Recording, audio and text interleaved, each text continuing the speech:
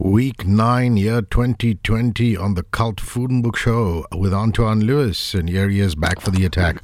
What's up, my friend? How's it going, Hrishi?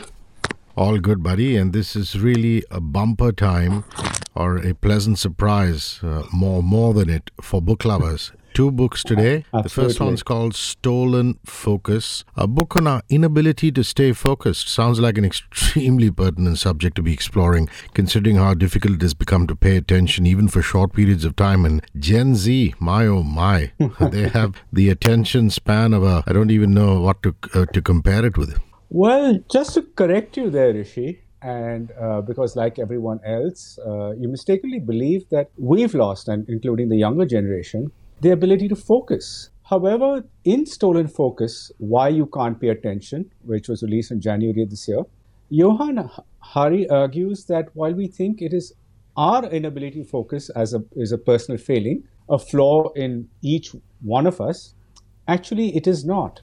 This has been done to all of us by powerful external forces. Our focus has in fact been stolen. And we are living what he calls in an attentional pathogenic culture, which is an environment in which sustained and deep focus is extremely hard for all of us. And you have to swim upstream to achieve it. Now, Johann Hari is a writer and journalist. He's written for the New York Times, Le Monde, Guardian, other newspapers. His TED Talks have been viewed over 70 million times, and his work has been praised by a broad range of people from Oprah to Noam Chomsky.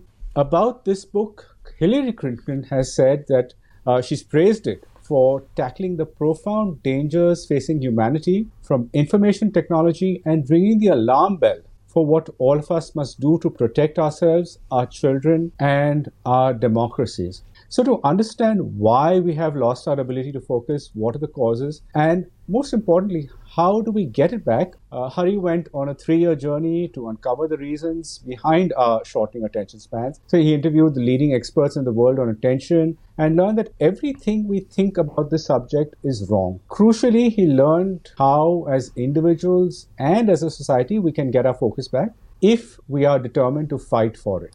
Now, how is our focus being stolen from us? I would imagine, and my mind immediately pops up saying technology, because we become addicted to our screens. Tell all. So Hari points out 12 ways in which it's being stolen from us, and these start actually from the time of the Industrial Revolution. However, the technological age accelerated this process, and the pandemic pushed it into warp speed. Some of the reasons are obvious. We sleep less, we work longer hours. When we eat, we usually eat badly. We don't exercise enough. Our bodies are constantly under stress, which makes it difficult to focus. But there are other things as well, like children don't get enough opportunity to physically play and interact with other children. Education has become about rote learning and not about what children are interested in. And several studies have shown that if you allow a child to follow their interests, they will on their own, out of passion, start focusing, which is why I think Stolen Focus is a particularly important book for parents. Wow, fascinating. Well, overload of books, and I'm not complaining. This one's called Eating to Extinction, and Antoine Lewis joins us to talk about it. A book that focuses on food rather than animals, birds, and fish going extinct is rather unusual. Obviously, our diets and food habits have changed, but are foods really endangered, Antoine? Yes, and the numbers are stark. Of the roughly 6,000 different plants once consumed by human beings, only 9 remain major staples today.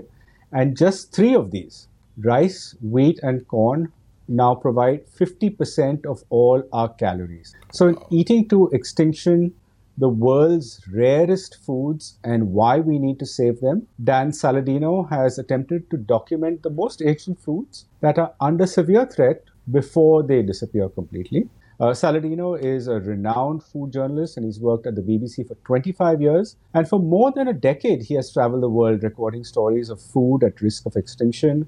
These are from cheeses made in the foothills of a remote Balkan mountain range to unique varieties of rice grown in southern China. And his work has been recognized by the James Beard Foundation, the Guild of Food Writers, and the Fortnum and Mason Food and Drink Awards. Wow, incredible credentials. In terms of access to food resources, globally, we are calorie sufficient, if not in excess. So, why exactly should we worry about a couple of rice varieties or a few orange varieties going extinct? Is my logical question. Well, one issue is centralized control. The source of much of the world's seeds is mostly in the control of just four corporations. 95% of milk consumed in the United States, for instance, comes from just a single breed of cow. And half of the world's cheese is made with bacteria or enzymes made by one company. One in four beers drunk around the world is a product of one brewer. But also, when we lose diversity and foods become endangered, we not only risk the loss of traditional foodways, but also flavors, smells, textures that may never be experienced again. However, the most troubling issue is the consolidation of our food has many other steep costs, including a lack of resilience in the face of climate change, pests, parasites. Our food monoculture is a threat to our health and to the planet. Now, all varieties of a particular species of edible plant do not grow in all climatic conditions. Take the case of Turkish Kavilka wheat. It's an ancient emmer type of wheat that grows only in poor soil, 1500 meters above sea level, and can withstand winters of minus 30 degrees and heavy snow. Or take the case of the Memang Narang from the Garo Hills of Meghalaya, which could be amongst the most ancient citrus species. So these bitter oranges have been used as a remedy for colds, stomach aches, and perhaps even smallpox. They also contain high levels of antimicrobial compounds which act as natural insecticides. And this is all important because you've got to remember that 1 million people perished in the Irish potato famine of 1845 because of monocropping. And if we don't preserve our natural diversity, imagine what would happen in a world where we monocrop globally now. Wow, eye-openers, all of that. Fantastic. Antoine, thanks for your time. I look forward to speaking with you next week. Sure, Hrishi. Take care. Check him out on Instagram at Antoine Lewis.